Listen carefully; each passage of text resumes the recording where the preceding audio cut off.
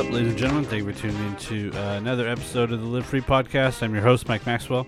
Today's guest is Mr. Porus Walker. He joins us via Skype from his home in Northern California. We have a fun conversation. It's actually the first time we've sat down and been able to talk one-on-one.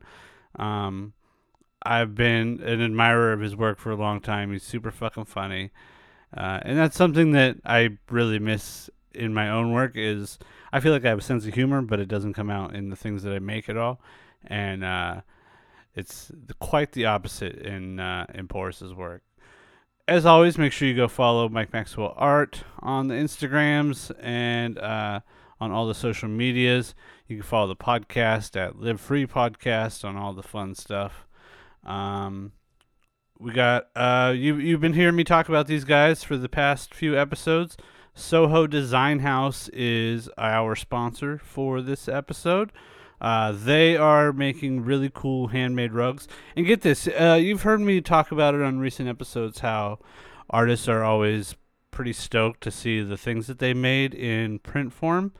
And they're offering this service for artists to be able to take the art that they make and have it be formed into a handmade rug. So, like, if you want to make something for your house, make something for a gift for somebody, make something for your mom, make something for your dad, to put in the house, if you want to hang something in a show that's a handmade tapestry of, hand-woven rug of multiple of one of your works, you have that option. So check out Soho Design House on Instagram. It's at SOHODH. That's also their website, SOHODH.com, or you could do the full name, SohoDesignHouse.com. If you're in the LA area, check them out at 6912 Melrose Avenue. They have a little showroom, and you can check out some of the work that they make. And if you're an artist, follow them on Instagram and hit them up and get some awesome rugs made.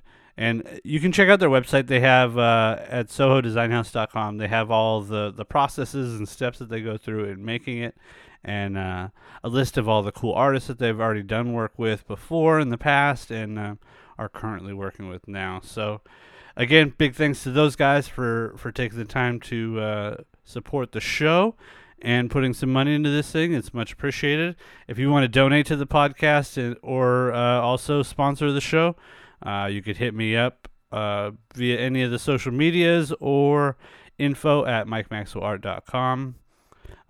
You should follow me on Periscope. Anybody periscoping?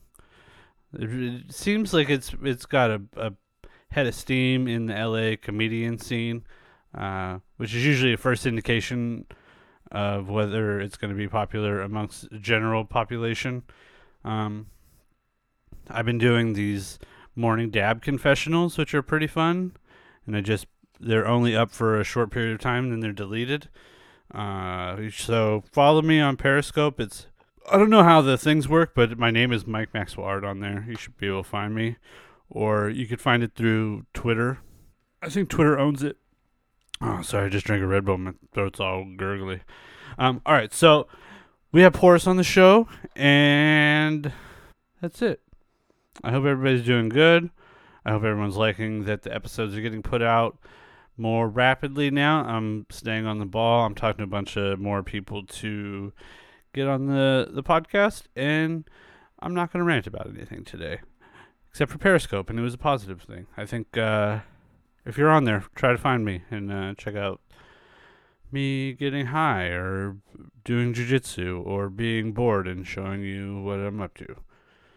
So do that, and we miss Producer Lex.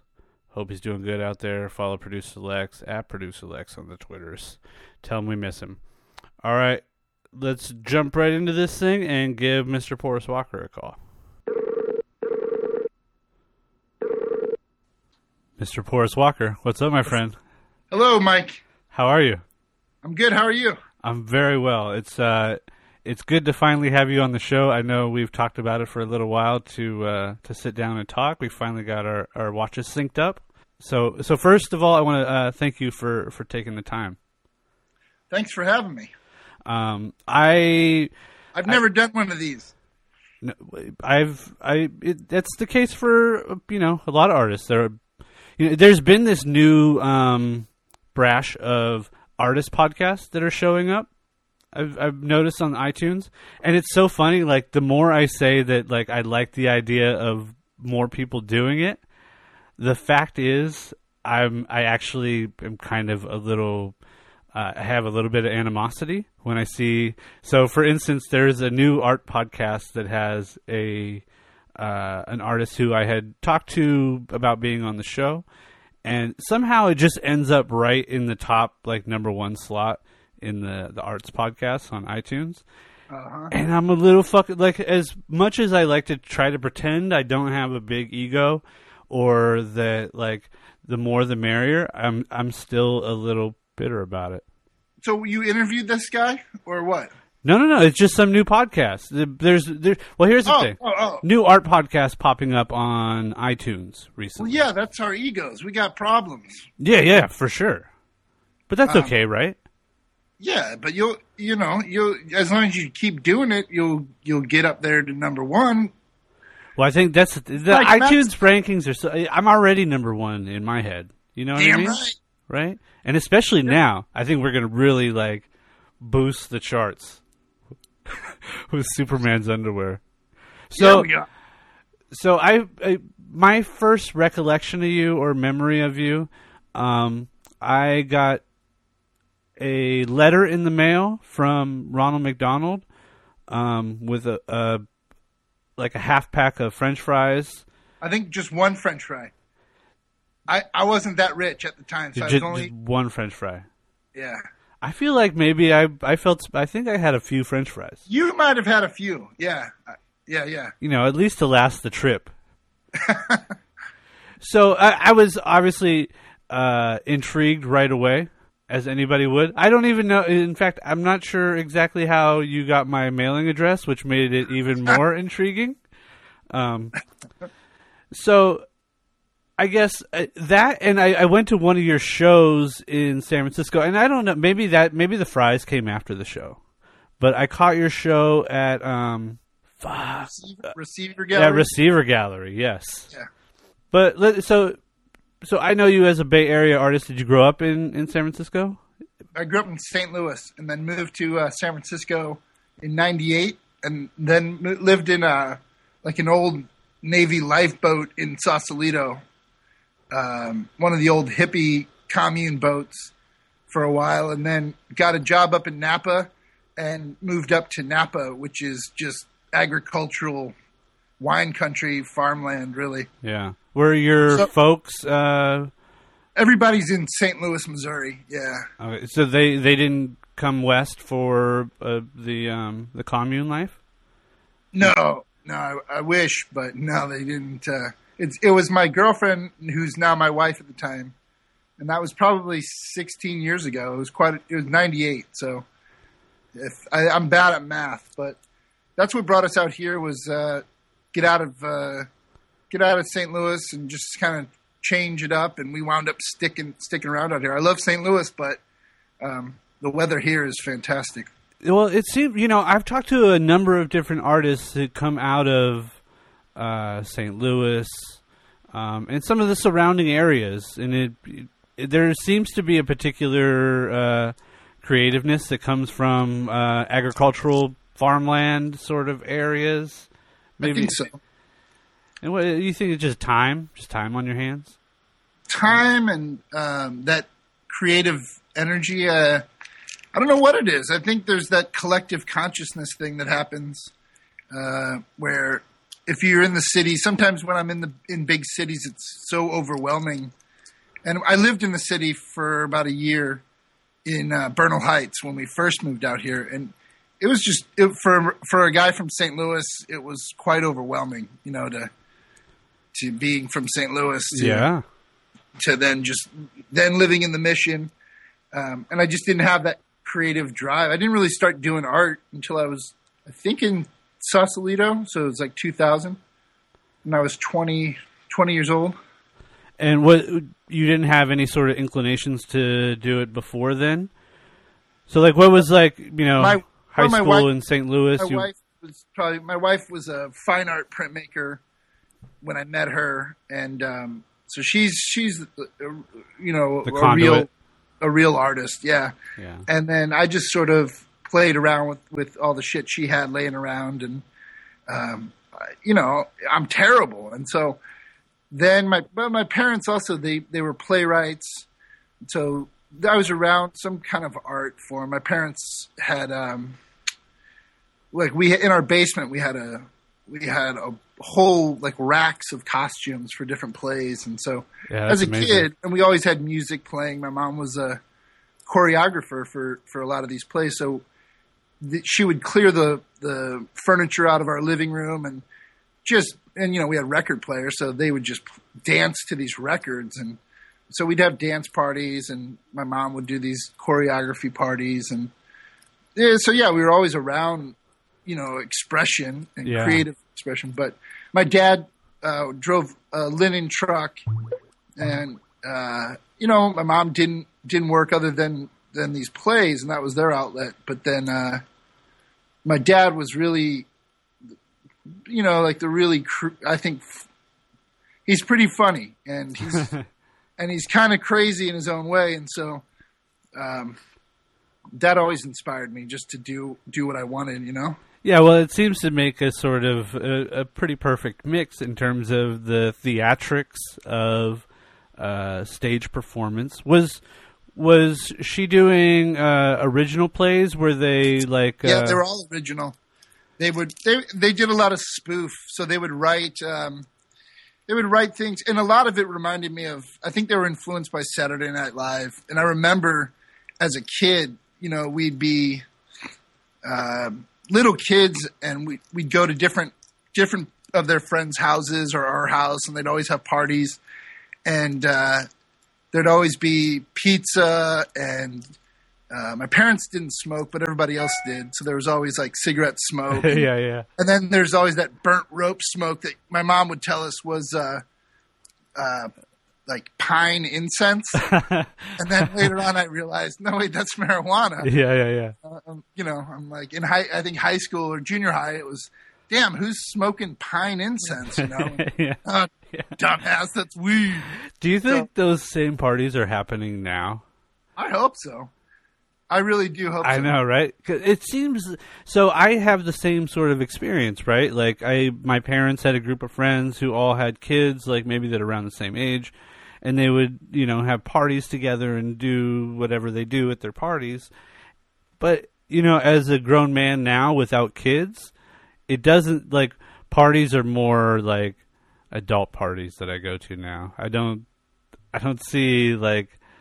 I don't go to as many family parties as I did as a kid, I guess. Well, we have a 13-year-old daughter, and so one of my best friends, who's also one of my favorite artists, his name's Dave Hopp.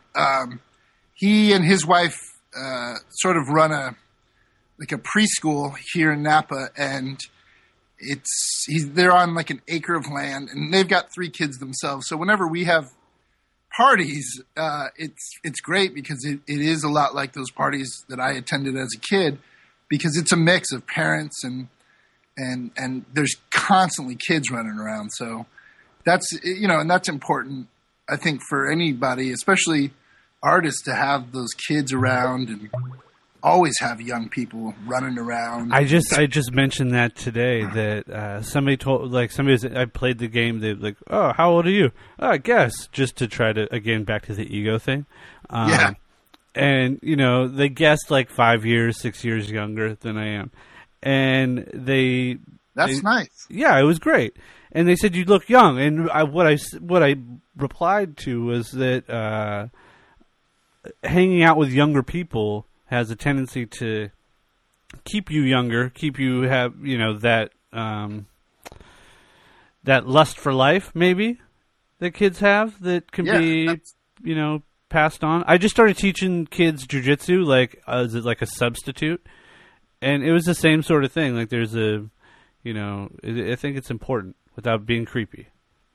Oh no, it's never. I mean, it could be creepy, but but it's not. You know, especially for me. I mean, I don't know if you've ever seen my art, but I draw a lot of penises and vaginas, buttholes, and we're gonna get into that. Don't worry. Okay, and a lot of people, it's like, oh, what is this, like fifth grade humor, and I think so. I think it is, and my daughter's 13, so now she's able to. For the last couple of years, now she's on Instagram, and so she sees it, and it's like, oh, I'm pretty open about it, and I think it's important to teach her that there's humor there, and that's something that gets lost in both, like, dealing with human biology, like even like the birds and bees conversation. There's usually not a whole lot of humor attached to that. No, my mom really screwed me up because I asked her early on when I was a kid, because I had heard somebody reference birds and the bees, and she said, well, the birds sing and the bees buzz. And I'm like, no, for real, Mom, tell me. And it didn't work out. She never wound up telling me.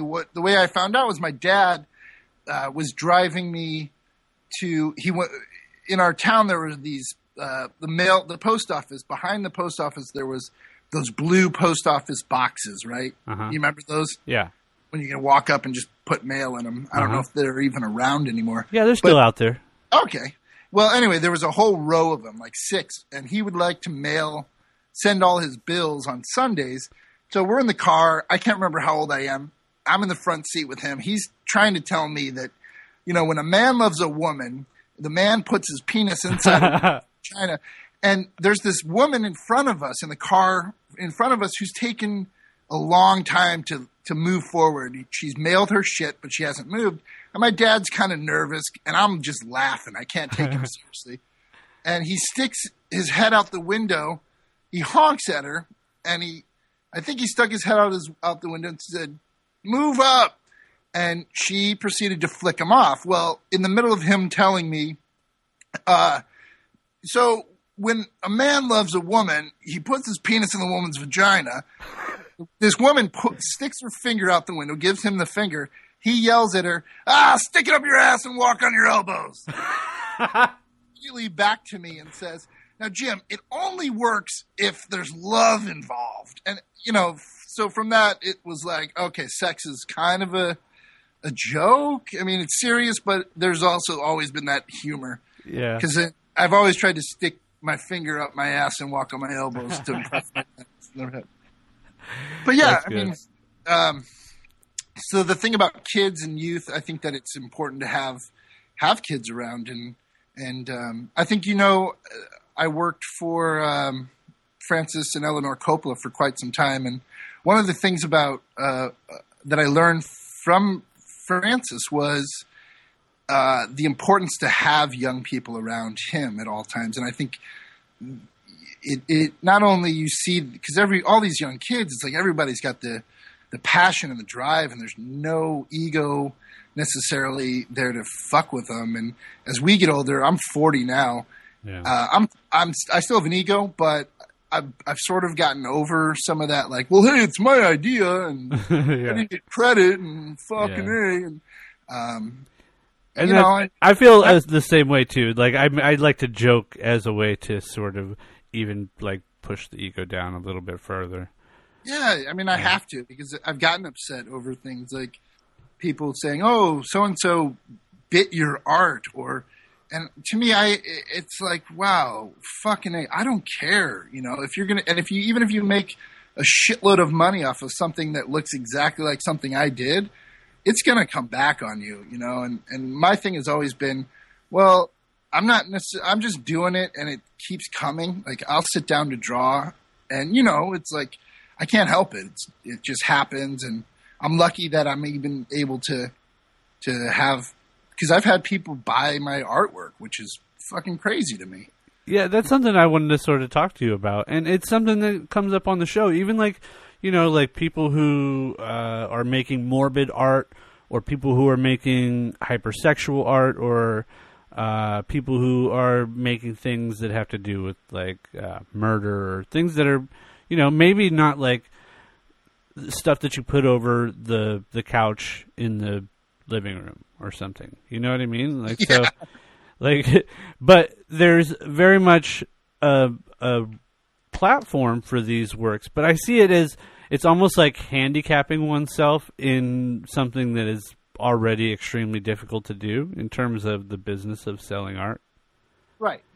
And that maybe we could talk about all the dick drawings too. But I've been watching your work for a long time, so like I've sort of seen, I guess what feels like maybe like a 3-part sort of evolution where, you know, a lot of your work had started out as, and I think the content matter has been pretty consistent.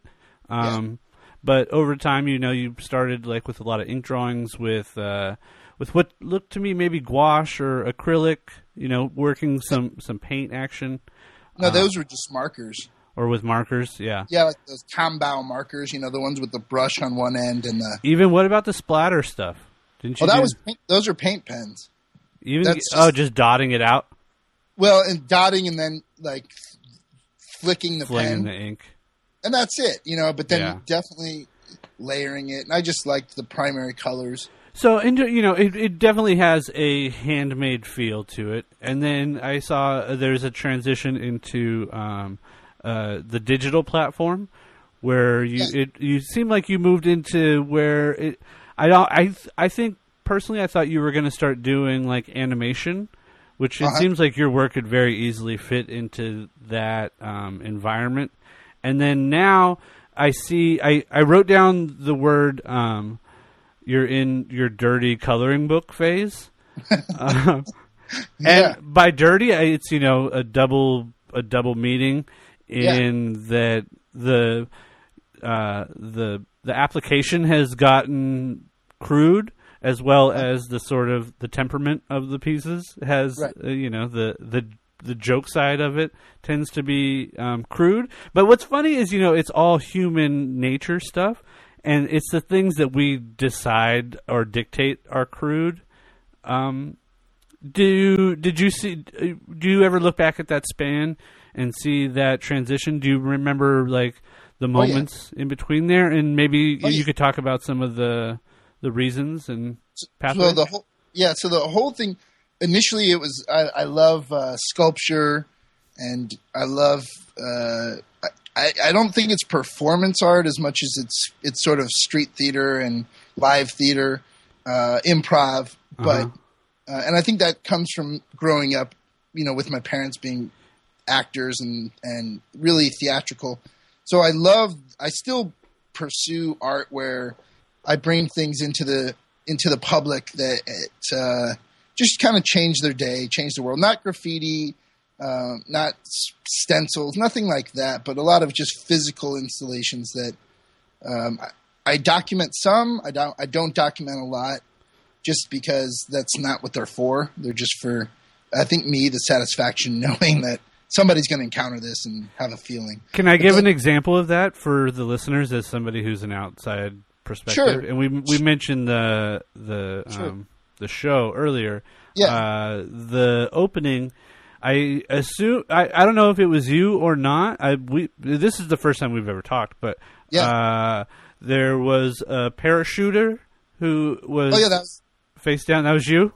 That was me. Yeah, and I don't know. I didn't know. That was one of my first art shows in San Francisco. And I found this. I always wanted a parachute. I've never skydived, but I just wanted a parachute because I thought if I got up high, I could probably jump and release it, but that's not how they work. Yeah. Like off your house, you know? Yeah. And so anyway, I had this parachute, and I just decided the last minute to wear it into this gallery and fall down. And honestly, I mean, I never studied art really. Like I never studied art. And so I didn't understand like the depths of performance art and the history behind it. And which kind of is kind of nice, right? Yeah. Oh, it's and which is nice. But the more that I've discovered artists and the history of it, it's great. It makes me feel, you know, like okay, connected, right? Yeah, connected, and because that's an interesting point that maybe we should point out. This feeling sometimes, and I feel as somebody who's been self-taught, who's learned things. like on their own, but still like this idea that you come, even if you like come up with an idea or you find something out about history or something, all of a sudden you make a secondary connection where you find out the things that I have this in jiu-jitsu specifically. Like I'll think that I came up with a particular set of movements that I will find, came from 100 years ago or something. Mm-hmm. Do you know? And I think that it's the same sort of idea with performance, especially coming from with a lack of formal education. You don't get all of that previous knowledge, but finding it later sometimes even has a better reward. It's almost like vindication or validation that you kind of are on a particular path, right? Or like that some other people are on the same wavelength. Absolutely. I think it's the exact same thing. And then if yeah, it's the exact same thing. You have a show coming up here. Is it this weekend? Next weekend in Santa Monica. Okay, good. So this show will be out not this week, but the following week. So that it'll be this weekend. Oh, cool. Officially. Okay.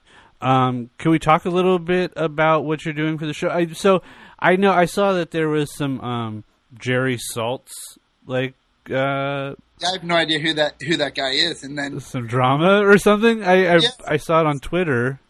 So so the guy there's a guy I met, like we all meet nowadays online or through email, Instagram, and that's how I got your address. Actually, initially was. And that's how I got to know a lot of artists was I just emailed you, and I think I said I have a present for you.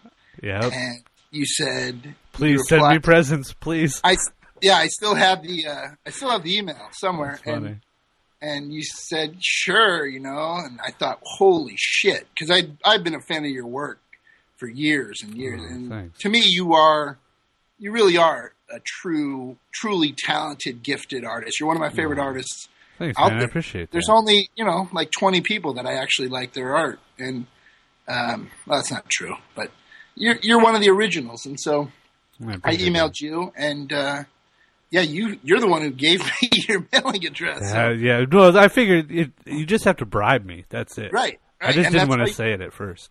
And it was cool. That's how I met a lot of people. So, but going back, that's how I met this guy, Daniel. His name is Daniel Rolnick. And, he emailed me out of nowhere and said he was coming through Napa at some point, and he'd like to stop by my studio, which is just my house. And I said, sure, and I think it's always nice if people reach out and they want to meet you in the physical form. Yeah.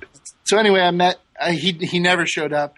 His schedule changed, and talking to Ferris Plock, another artist who I think you know.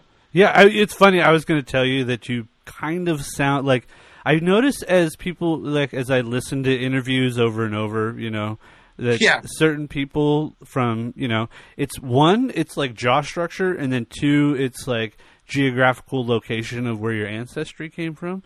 But there's particular sounds that just their faces make, and I thought you kind of you and Ferris kind of sound alike. You kind of sound like him too. It's funny. Yeah, it's thin jaw structure, like narrow jaw structure, kind of nasally. Oh, I'm way nasally. Mm-hmm. I'm from St. Louis, buddy. So I'm nasally. Yeah, nasal. Who's the Whiners? I think that was Saturday Night Live. That's us. I think it makes for great podcast voices. My mom's the worst at it. It's like this. Oh my god, that's my mom. For real. But So yeah, Daniel was great. Daniel, Ferris and I decided we'd like to do a show together, and I knew Daniel had just opened up a gallery in Santa Monica, right down the street from the Santa Monica Pier. So we just approached him and asked, could we do a show? He said yes, and we're able to pull in another good friend of ours, Don Pendleton, Donnie Miller. Skateboard artist extraordinaire. Yeah, Grammy Award winning Don Pendleton. I think I invited him to be on the podcast a long time ago, but never got in touch. Oh man, yeah. Tell him what's up. You should tell him to come do the show. Absolutely. And so, for me, I did some art shows back in, I think 2009, I've only done a few art shows, and I don't know. I'm not. I think galleries are great, but we're gonna do this show, and it'll be fun. And then I get to drive my daughter and my wife. We're gonna all go down to LA and spend some time there. Nice. And go to the Museum of Jurassic Technology, which is something that I love. But anyway, the gallery thing is funny. I'll get to that, but I'll tell you about Jerry Saltz. So anyway, Daniel is amazing. I think he's 21 or 22. He's really young. He's got that spirit, right? He's got, oh my God. He's just such a nice guy, and he really gets behind other artists, and he reached out to all outlets, Juxtapose, Monster Children, all these different magazines, and looking to promote his show. And he also reached out to this guy, Jerry Saltz, who's, I guess, the senior art critic for the New Yorker magazine. I'd never heard of him. Yeah. And the guy just said, this is the worst art ever. The person doing these things is not an artist and nowhere near. And, I anytime that stuff comes, it hurts your feelings, but it also fuels you. And then it makes me laugh, because that's the whole reason why I started drawing, was just to see how far I could take this. Yeah. And what's really the funny, like, if you dig deep, the funny thing about it is that him even like making a response in that nature actually has a beneficial nature to you. Oh, because when somebody becomes what he's like, reality star kind of a joke, like that's sort of like, I think he has clout, but at the same time it's kind of like tongue in cheek for a lot of people, Yeah. So like somebody who probably has a lot of like air quote haters, right? It automatically makes you look better if he doesn't like you.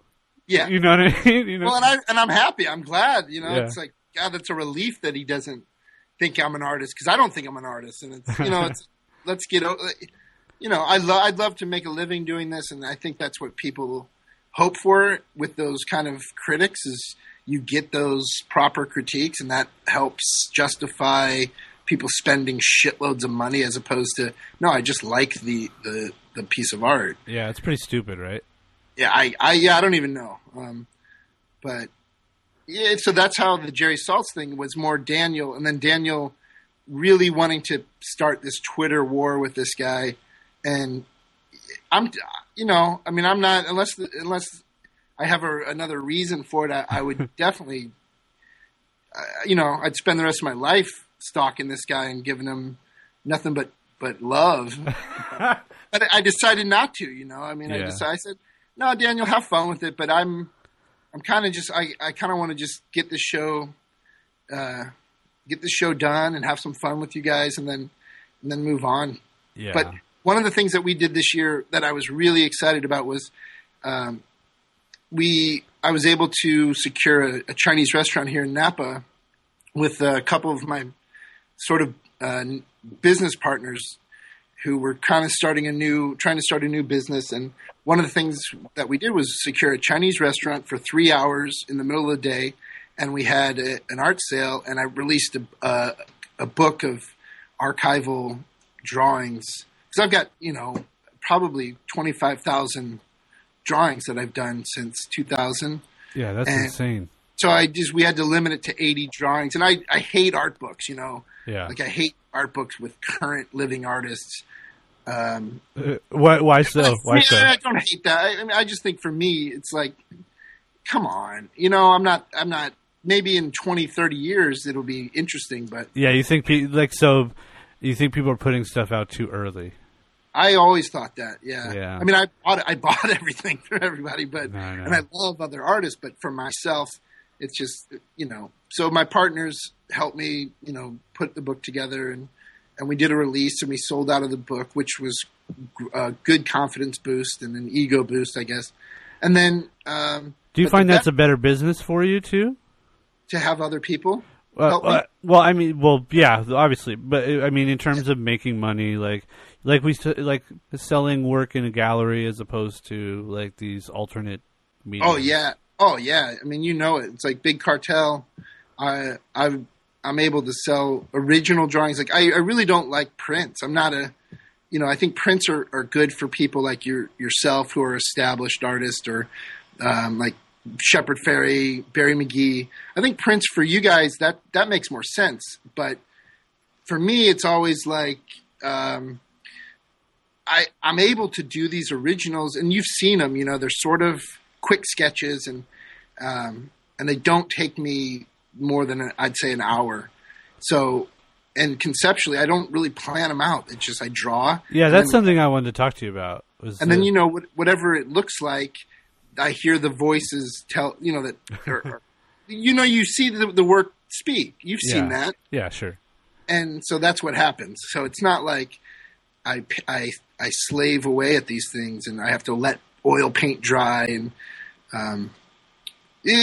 So I love to be able to share them directly because that also gives me the ability to write a personal letter, throw in like a few bucks because I feel guilty. So I'll put money back into the envelopes and mail them to people and say, sorry that you bought this. And here's some of your money back. I'm going to spend the rest of your money, but and I do spend all the money that people send me. I think that's important. Yeah. I don't save any of it. Like, that's silly. You're supposed to spend it, right? So, yeah. I think you're supposed to put it right back into the system. Oh, no. I mean, I spend it on like all kinds of stuff, Well, yeah, even like candy is the system. Yeah, stuff like that. How did you link up with the wine crew up there? Coppola. Yeah, the Coppolas. I drove up one day. Because I mentioned that I as soon as I saw the Coppola, I went on a little bit of a wine thing.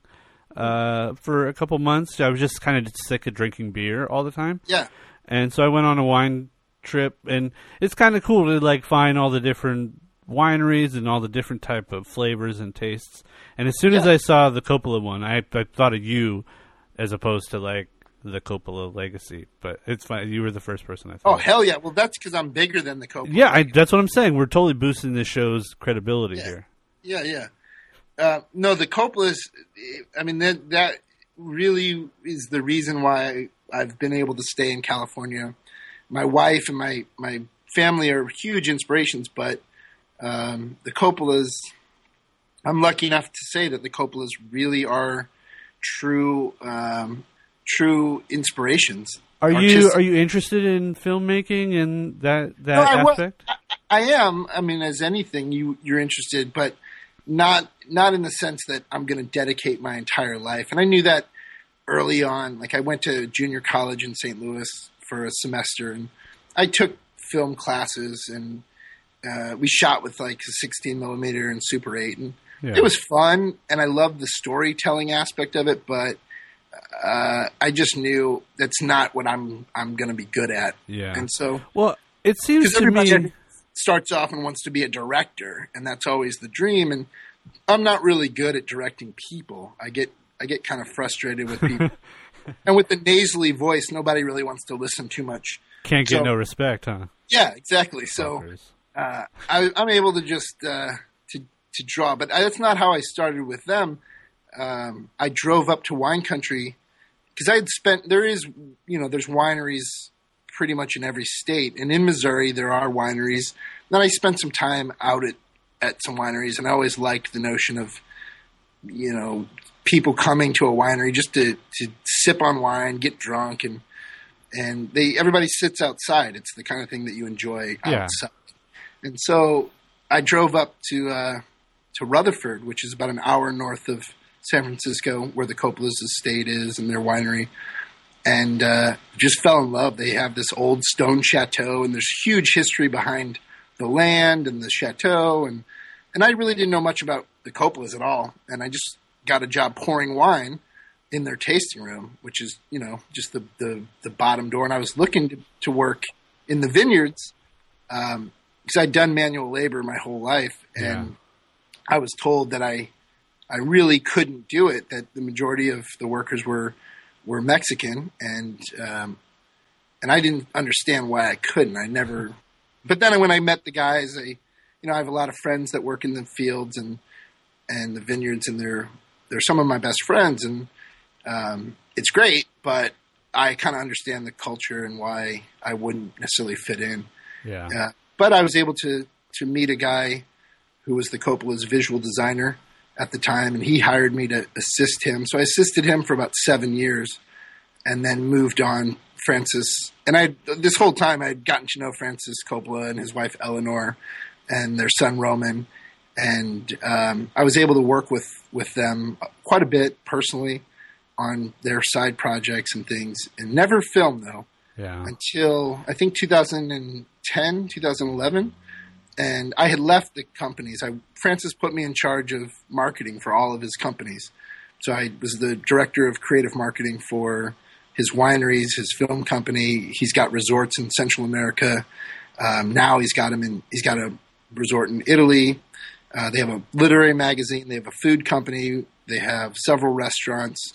And so he kind of tricked me into that job. He told me I was just going to be a part of a creative marketing team. And then the next thing I know, he's sending an email out to his whole family and everyone in his company saying that I am now the head of marketing. That seems pretty intense. It was extremely intense, but it was a lot of fun and I learned a lot. And I just sort of, after 2 years of it, I'm not a corporate person. Yeah. I'm not, educated in marketing, the traditional marketing, and I can come up with creative shit constantly, but I just didn't fit in right. So I left that job and remained friends with the Coppolas, and Francis he tricked me again into like cleaning out a storage unit up at their property. And then the next thing I know, he's telling me, well, you're going to be the art director on my next film because you're not a real art director and we're just going to have some fun. Wow. So he has a funny way of, I think, I don't know if they're insults, but I don't take him like that because I love the man. And well, I like that you use the word trick, like he tricks you into jobs. That's great. Well, I mean, for me, I just learned, and I learned from Don Pendleton of all people, to never turn down a job ever, because you never know where it's going to go. And yeah. I took that to heart. And also with my work ethic, I knew right away getting in that wine job that I had to go for, once I learned who the Coppolas were and learned who could fire me. Yeah. I literally went for them and just said, well, fuck it. I'm going to do what I have to do and not kiss ass, not stab at anybody in the back like you traditionally see, but no, I'm going to do what they need done, and I'm going to do my best at it. And I failed constantly over there, but I was lucky enough to get those second chances. And I think they just appreciated the fact that I was willing to dedicate a huge part of my life and all of my creativity to helping promote, what they were trying to do. Yeah. And I still do it, even though I don't directly work for them anymore. I still get to do side jobs for them, and they're just two of the greatest people, Eleanor and Francis. They're just amazing. And it's Eleanor Coppola who, she's an amazing artist separate from Francis. But she's sort of always been undercover because Francis always takes the spotlight, and that's just the way it's been. Ellie's won an Emmy for Hearts of Darkness. She's won several awards on her own, and but her artwork, her personal fine artwork in galleries and installation pieces are what have truly motivated me to follow suit and to just go after it and really go for it. So that's right. All around, I'm lucky. If I die tomorrow, because I got these chances with them, and because I have a beautiful family and friends, I'm happy. And now I'm 40 years old, and I look at it like, Jesus Christ, I've had my fill. I'm so lucky. Yeah. So that's awesome, man. That's how we got film or the wine thing and the Coppolas and. Can you? I'd like to see you write and direct a romantic comedy, if that's possible. You got it. You're in it though. You have to star in it. Can I just be an extra? Oh, okay, I'll star in it. Okay. You're starring in it. Right. It's about a jujitsu. You're a black belt now, right? No, I'm only a purple belt. You're a purple, but you're close. By the time the film gets made, I'll probably be a black belt. All right, cool. But I don't know. You might be able to write and direct a film in less than like a couple weeks. I don't know. All right, you got it. Well, we're working on a television show right now. So after we get this television show written and produced, then we'll work on a romantic comedy starring Mike Maxwell. I love it. All right, let's do. Where can people find your work? Let's plug the show one more time so people can get out to the gallery this weekend and see the new stuff. It's the Daniel Rolnick Gallery. It's in Santa Monica. Hold on. Shit, I don't have the address. I'm gonna have to figure out where this show is. It's right down the street from the Santa Monica Pier. I'm such an amateur. I want to show you something in a minute if I can. Yeah. I have to go outside and get it. Okay, Daniel Rolnick Gallery. It's 1431 Ocean Avenue, and that's in Santa Monica, California. The show is Friday, June 12th, 2015. I believe the show opens at 6. And then, we'll have some all original art, really, and it's all affordable art. Nice. That's Daniel's thing is he he's trying to just sell pieces that people can walk in and out into a gallery and walk out with, and that's always been my goal. I'm glad that I can make more money now. I think I charge $50 a piece for these original drawings, which to me is a lot of money. Yeah. But I make it worthwhile. You know, I throw in one or two other originals into the envelope when people order. So yeah, I think they feel like they're getting more. And then, cause I don't know if you ever knew, but when I started, I fucking tricked everybody I did a show in San Jose at the, Anno Domini Gallery or Anno Domini. I don't know how you say it. I know, me neither. But, it's Sherry Lackey and her husband Brian, and they fucking fell for it and let me put some of my crude drawings in their show, and I didn't know what I was going to sell them for, and I get there and they were laughing at them, and I said, well, can I? And she asked me about the price sheet, and I thought, oh fuck, I forgot about a price list at an art show. Yeah. And so I said, well, can you write -$5? The prices, and they were confused, but I pulled out some money and I taped $5 bills to the back of my drawings. I think I had 8 drawings in the show, and so they were a little confused, but they went for it, and sure enough, you know, it worked because right away all of my pieces had red stickers next to them. Yeah, and so it looked like, oh man, this must be a good artist if you're looking at it without the price list. But I did that for several shows, and then I realized that probably wasn't so smart. But look, just like Coppola was tricking you into work, you're tricking people into buying things, or at least taking money for things. And then taking the piece and thinking, oh, this must be a good artist? I don't know. So I'm doing a similar thing. I don't know if you're on the Periscopes yet or not. You should check it out, the Periscope app. But every time that I post, like you put in a little title about what you're going to be talking about or what you're doing. Okay. And I always write what I'm doing, and then at the end of it, I write with my pants off, so that I get a bunch of extra viewers coming in who are just pervs that they see my pants are off. Oh, now, are your pants actually off? Well, that's the mystery. You never actually see, at least not yet, anyway. So I need your mailing address again. I'll text you, but I have a purple belt for your wiener. Okay, yes, perfect. Do you already have one? Not for my wiener, only for my waist, but I need a wiener belt. Do you have a gi for your wiener? I don't. I do not have it. I could use a gi kimono. That would be pretty nice, or a dick kimono. I've always wanted to roll. I've never had the guts to get out there because I sweat a lot. You know, dude. Everybody, I'm a sweater. There's another guy who, when I roll with him and I come home to clean my gi, I can smell that I had been rolling with him because he sweats like a fucking hog. So it's no big deal, man. Like everybody, it's so weird. I think feet are some of the grossest shit in the world. But I Yeah. get on the mat and I attack people's feet. I'm touching them. They're up by my face. And Well, yeah, you don't even think twice about it. It's really But strange. Isn't it a natural thing? I've always felt like I never wrestled in high school, even though I wanted to. I always, I skateboarded, and now I ride a road bike. That's what I do. Yeah. Stay in shape is skate and ride a road bike.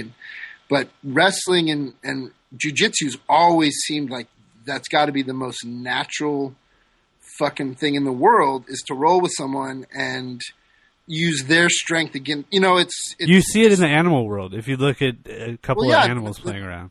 and it's not. And, a lot of people make jokes. It's homoerotic, whatever. But Yeah. it is like sex in a lot of ways. With there's been times I'm having sex. I only have sex with my wife, thank God, and with her, and it's like, and I feel like, hey, I think we could roll, and we could still make it feel good too. You can do that. You know what I mean? It's funny. It's Yeah. funny because we are like insects. I feel like maybe you should put out a sex book too, like a new Kama Sutra type of deal. That's your deal. You're the purple belt. No, but I mean your illustrative capabilities would be fucking perfect. Yeah.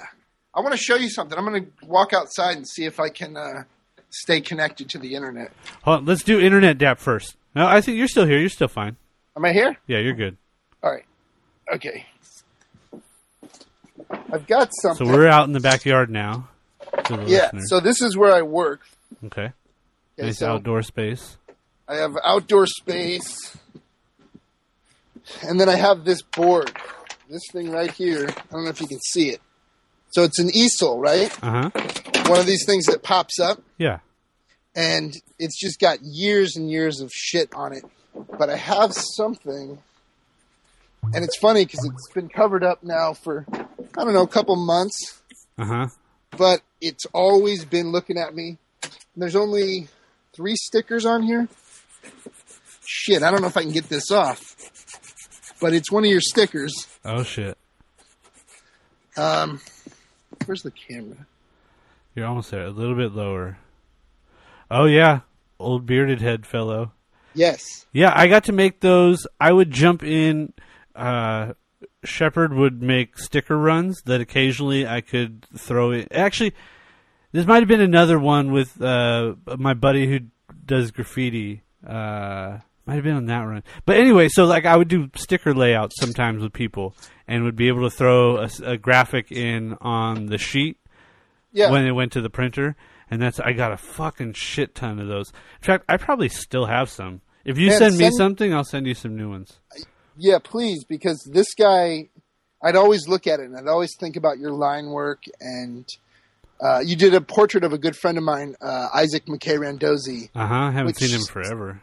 Which still to this day is like, it's the best portrait I've ever seen of him. And, I've always loved your work. So that's awesome, something. man. It's an honor to hear from you and for you to ask me to do this. Yeah, man. Well, it's an honor to have you on. I mean, again, I've followed your work but it seems like the same period. So, again, the honor is all mine. Well, thanks. All right, let's do internet dap and call this an actual thing. But it can't it's not a thing until the internet dap happens. What does that mean? You give me knuckles on the camera. Oh. Internet dap. Bam. Yeah. I don't know if anyone else has ever used that phrase. Internet kisses are even better. Did they ever kiss you? No, that's the first one, and I appreciate it. French kiss you? French kiss internet Yeah. exchange. That's the first one. What about wiener touch tips? Tip touching has not happened either. All right, next time. Next time. We'll have you on maybe after the show. I never know where to look. Do you ever know, like, you're supposed to look at the camera, or you're supposed to look at, like, I see you down here, like, you're down there. Yeah, you can't see yourself, huh? I don't know. I don't even worry about it. I just want to look you in the eye. We could do that. I could just stare straight into the camera. Yeah. But then if I'm doing that, I'm not actually looking at you. I'm looking at the fucking camera. That's right. All right, my friend.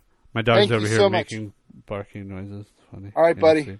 All right, great to talk to you, and best of luck with the show. If I can get up there, I need to get up to LA. So if I can get up there, I'll come by and see you guys and give you hugs All right. and French kisses. Yeah, thank you, man. All right, later, brother. Have a good day. You too. Bye. Bye.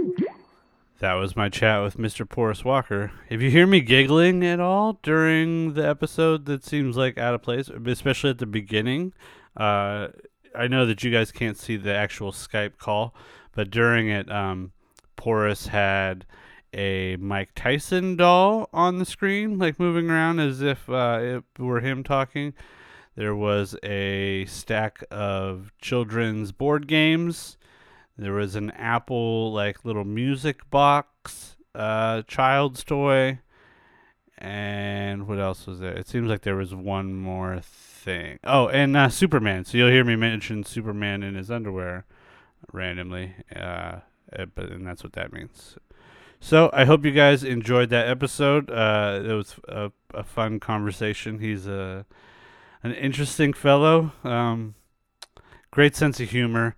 So I think a good viewpoint on the fine art world that not a lot of us pretentious, hyper narcissistic artists look at it. Like it definitely looks through things through a different viewfinder, I guess. Maybe a kaleidoscope viewfinder of some sort. So he's a sweetie. I'm psyched we finally got to talk.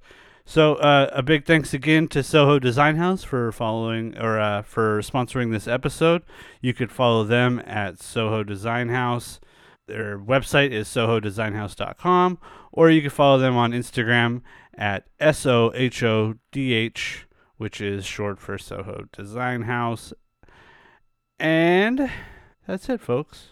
Of course, go subscribe to the show on iTunes if you want the episodes to just show up in your phone or on your iTunes at home, and donate to the podcast if you feel so inclined. You can do that over at MikeMaxwater.com. Click on the podcast and you'll find the PayPal link over there. All right, love you guys. Call them on the phone and platinum Chanel cologne and I stay dressed to impress, spark these bitches' interest. Sex is all I expect as they watch TV in the Lex. They know, 4:15, left the club tipsy, say no more, except how I'm getting home tomorrow. Caesar drop you off when he see his P.O. Back in my mind, I hope she swallow. Man, she spilled the drink on my cream wallows. Reached the gate, hungry just ate. Riffin', she got to be to work by 8. This must mean she ain't trying to wait. Conversate, sex on the first date. I state, you know what you do to me. She starts off, well, I don't usually. Then I whipped it out, rubber no doubt. Step out, show me what you all about. Fingers in your mouth, open up your blouse, pull your G-string down south. Do that back out in the parking lot. Buy a Cherokee and a green drop top. And I don't stop until I squirt. Jeans, skirt, butt naked, it all works. And I love my little nasty girl.